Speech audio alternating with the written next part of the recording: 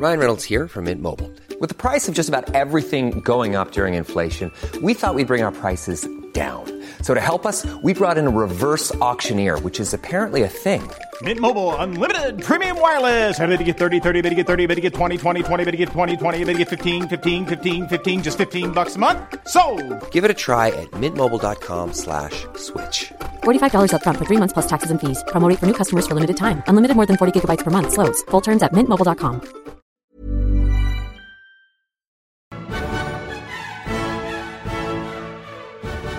Good evening, and welcome to the History of Alchemy podcast. I'm Travis Dow, and with me tonight we have a special guest, and I'll be interviewing Michael Rank from the History in 5 Minutes podcast, and we'll be talking about alchemy in the Ottoman Empire.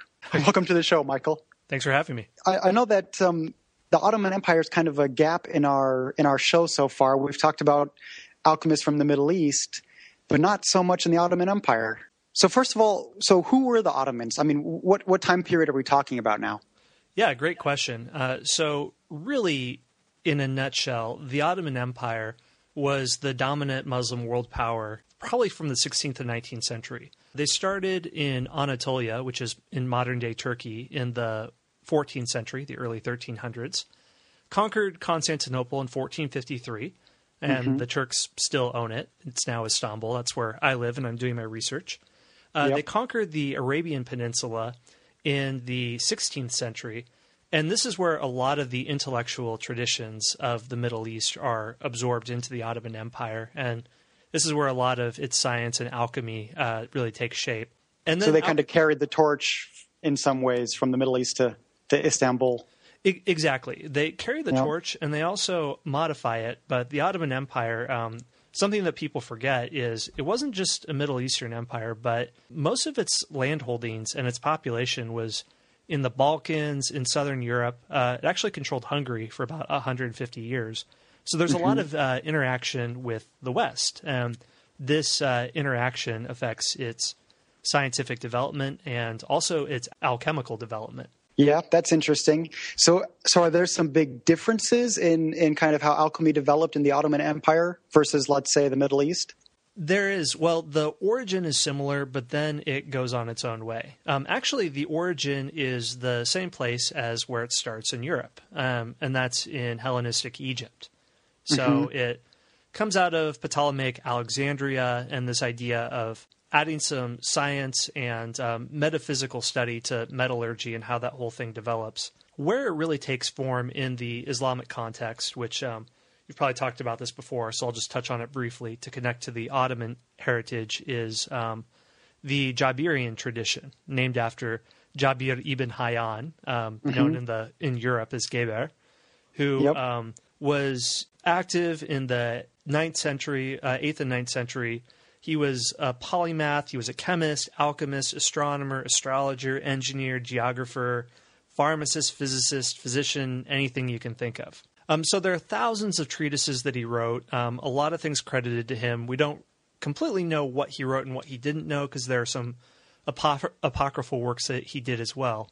Yep. And what he investigates and what's interesting, and this really affects the Ottoman tradition, is alchemy, in the Islamic context, it wasn't just the science of trying to transmute base metals into gold. It's the idea of transmutation is much broader than that. In Arabic, it's known as ilim il-kimya, and there were other applications too. That had an application in medicine, where as we try to change metals into perfect ones, we also try to cure a person of diseases. And among physicians in the Ottoman Empire, alchemy was... They were probably the most active scholars in the field because they were trying to examine how they could do new things with medicine, how they could treat people with diseases that they really didn't know how to treat, which in the 16th, 17th century is basically everything.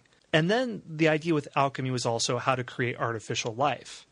And the fourth one, which plays very heavily into Islamic theology, particularly Sufi mystical thought, is the metaphorical transmutation of the soul from an imperfect man to a perfect man. So much like in the West, alchemy, it's this intersection between understanding the natural world and natural philosophy, and understanding the metaphysical and spiritual world through theology. It's a meeting point between these two things. Just as it is in the West, it also is in the East. So this is the Islamic background from where Ottoman alchemy comes from. Mm-hmm. Yeah, that's interesting. Yeah, there's definitely some parallels in Western alchemy, but in general, in the East, people had a different spin on it. I think in one way it was just studied more publicly. So it was just kind of taken more seriously in several ways.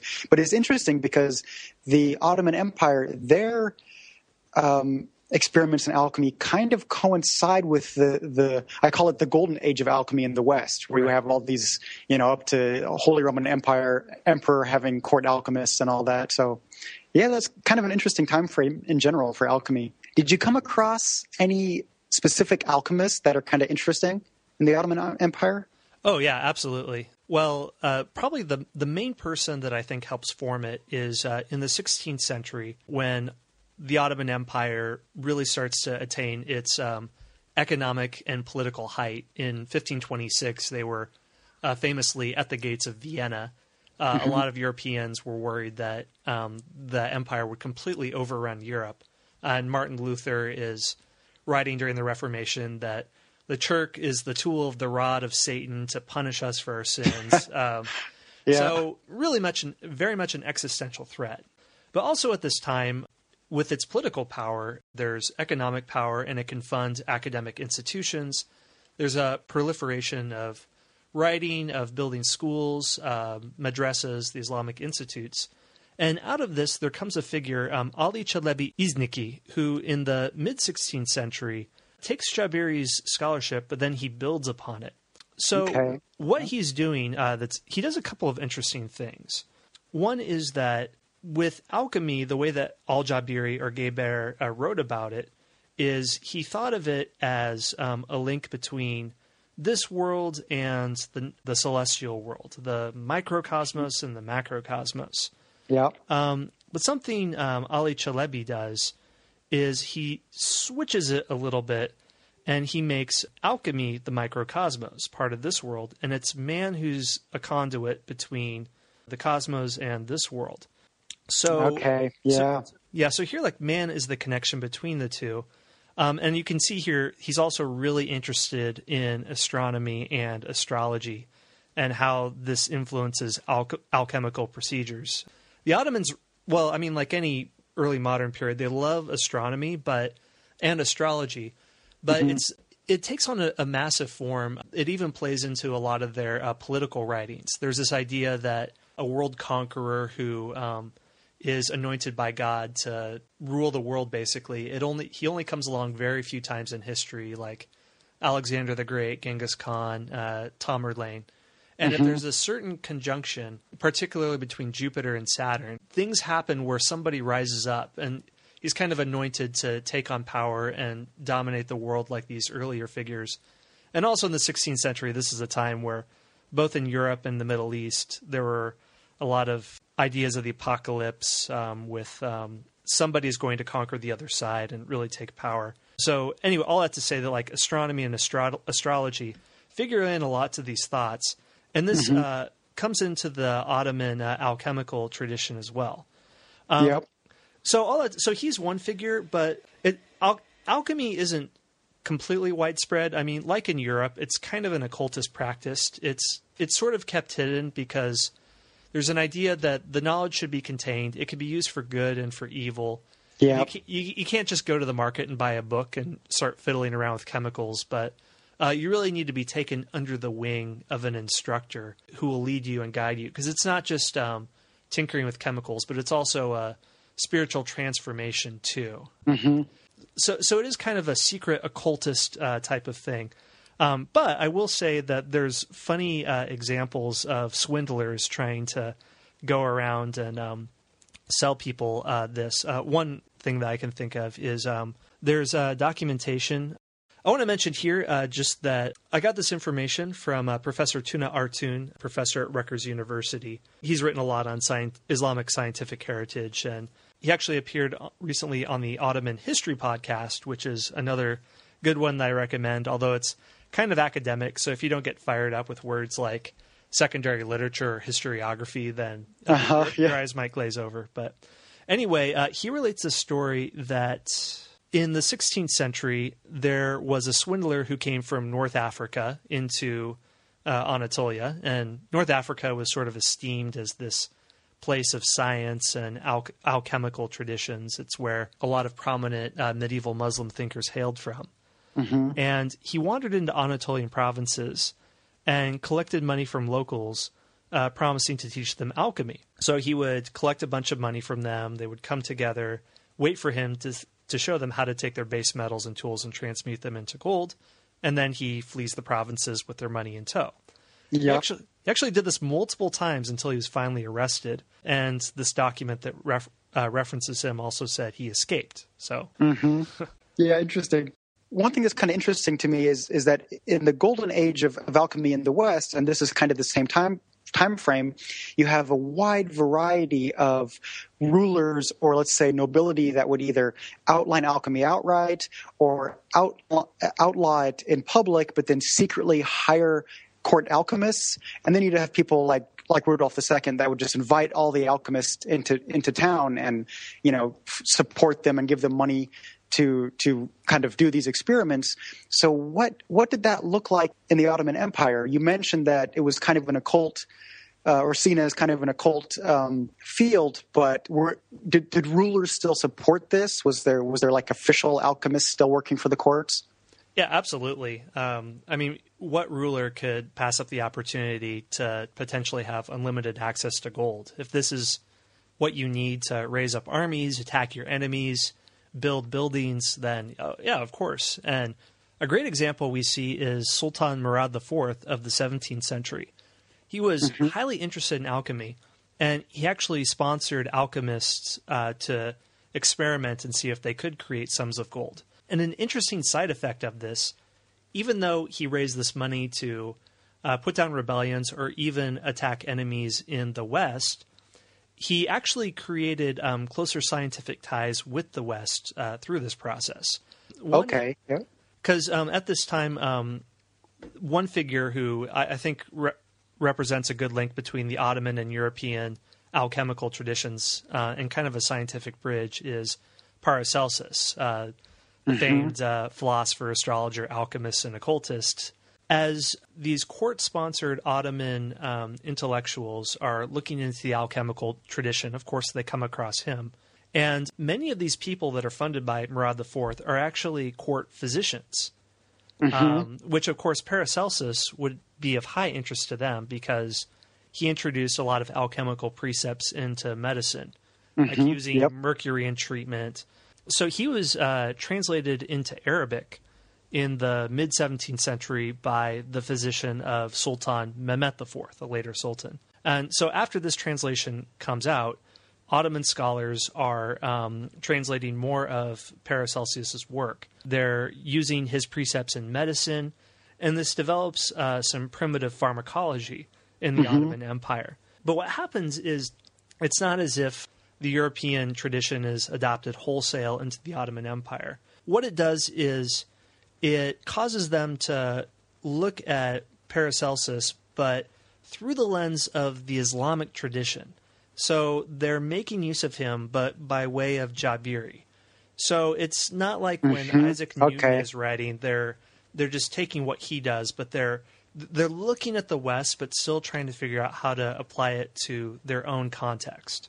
Yeah, that's interesting because for me, I always see the knowledge transfer going kind of from east to west. So something like an old Greek text would be translated from Arabic to Latin, or even Al-Jabir would be translated from Arabic to Latin and then kind of spread in the West through a lens. It gets filtered. But I never really gave it much thought that it happens the other way too, which makes sense for the Ottoman Empire. So that's pretty interesting, actually. That's a good point too. That the channels on where knowledge spread at this time are much more mixed and interwoven than we really even understand now. And historians have been examining these links a lot more in the last few decades. A big one is that, in the Middle Ages, obviously, everyone's interested in Aristotle, Muslims, Christians, Jews. Thomas Aquinas quotes a lot from Ibn Sina, or Avicenna, as he's known in the West, and Averroes. But this is something that's only beginning to be explored, the scientific heritage in the Ottoman Empire.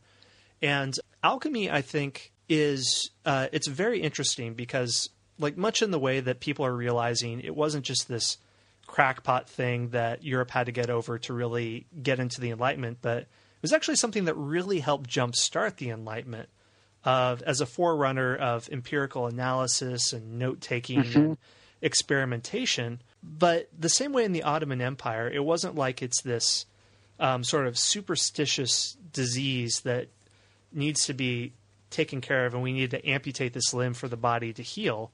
It was seen as an intersection between a rational study of the material world and the immaterial world into one. So, but here's a big question of what was alchemy in the Ottoman world? In European history, it's seen as the forerunner of the Enlightenment, and some people even call it proto-chemistry, which is, I think, kind of putting like a teleology where it might not need to be. Yeah. And not just like looking at it on its own terms. Well, that's kind of hard to say because there's not really a scientific revolution in the Ottoman Empire that mirrors the European experience.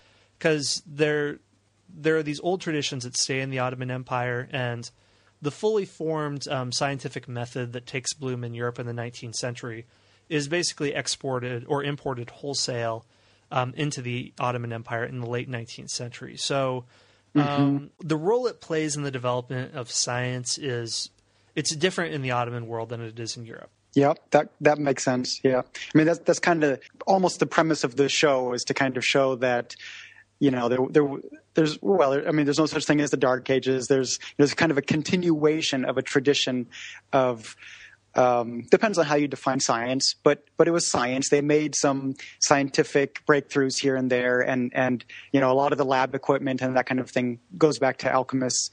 So yeah, it is interesting to see, if you step back a little bit and see kind of where some of the things we did now came from. But on the other hand, yeah, alchemy was clearly mixed up in a cult and had some strange ideas here and there. So it is kind of an interesting crossroads. So it's nice to get a perspective from a different part of the world, or one that we haven't really talked about here on the show. One thing I wanted to address is a question of, did alchemy hold back the Ottoman Empire? There wasn't a similar scientific revolution there. There was one in the West. So why Europe and why not the Ottoman Empire? Well, that's a massive question, and that's something that people ask not just in the Middle East, but why not China? Why not all these other places in the world, and why Europe? Well, I don't want to get into that and look at alchemy in that negative way, but maybe instead ask the question differently and think, what were the positive aspects that it had on society?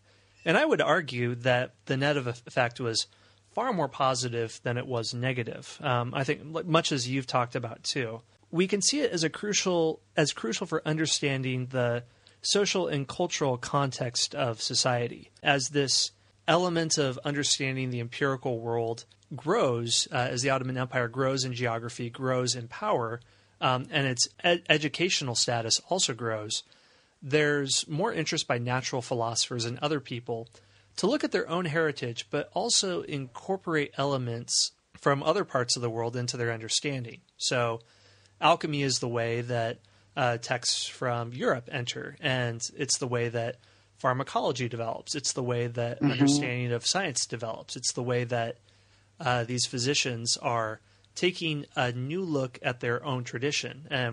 I mean, isn't this what we always credit with the Renaissance, that it was Europeans rediscovering the classical heritage but reapplying it to their own context? And in a small way, this is what alchemy does in the Ottoman Empire. So I really think we have to give it credit for... That's interesting. Yeah, I mean, playing an important role at a critical time in history. Mm-hmm.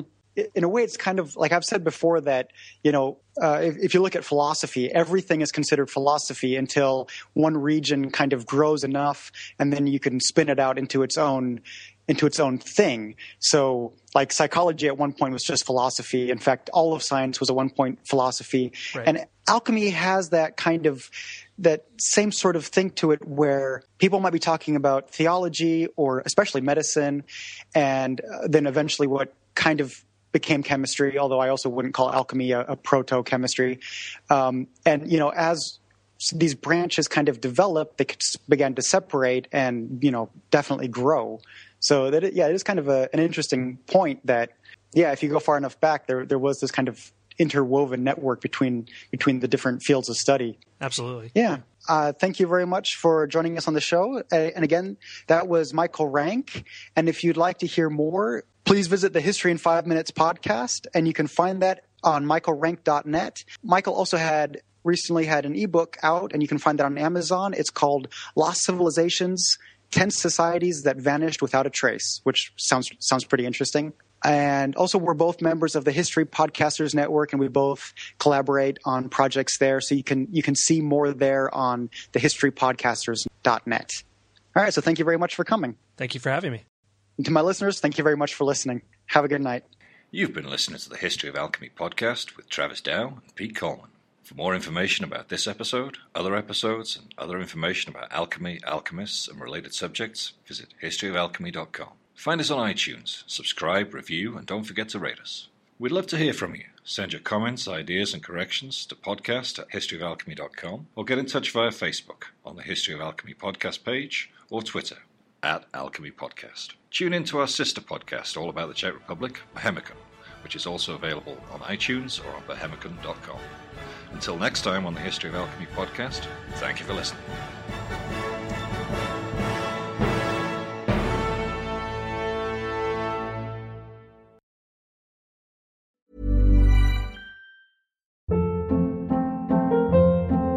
Hold up. What was that? Boring. No flavor. That was as bad as those leftovers you ate all week. Keke Palmer here. And it's time to say hello to something fresh and guilt-free. Hello Fresh. Jazz up dinner with pecan-crusted chicken or garlic butter shrimp scampi. Now that's music to my mouth. Hello Fresh. Let's get this dinner party started. Discover all the delicious possibilities at HelloFresh.com.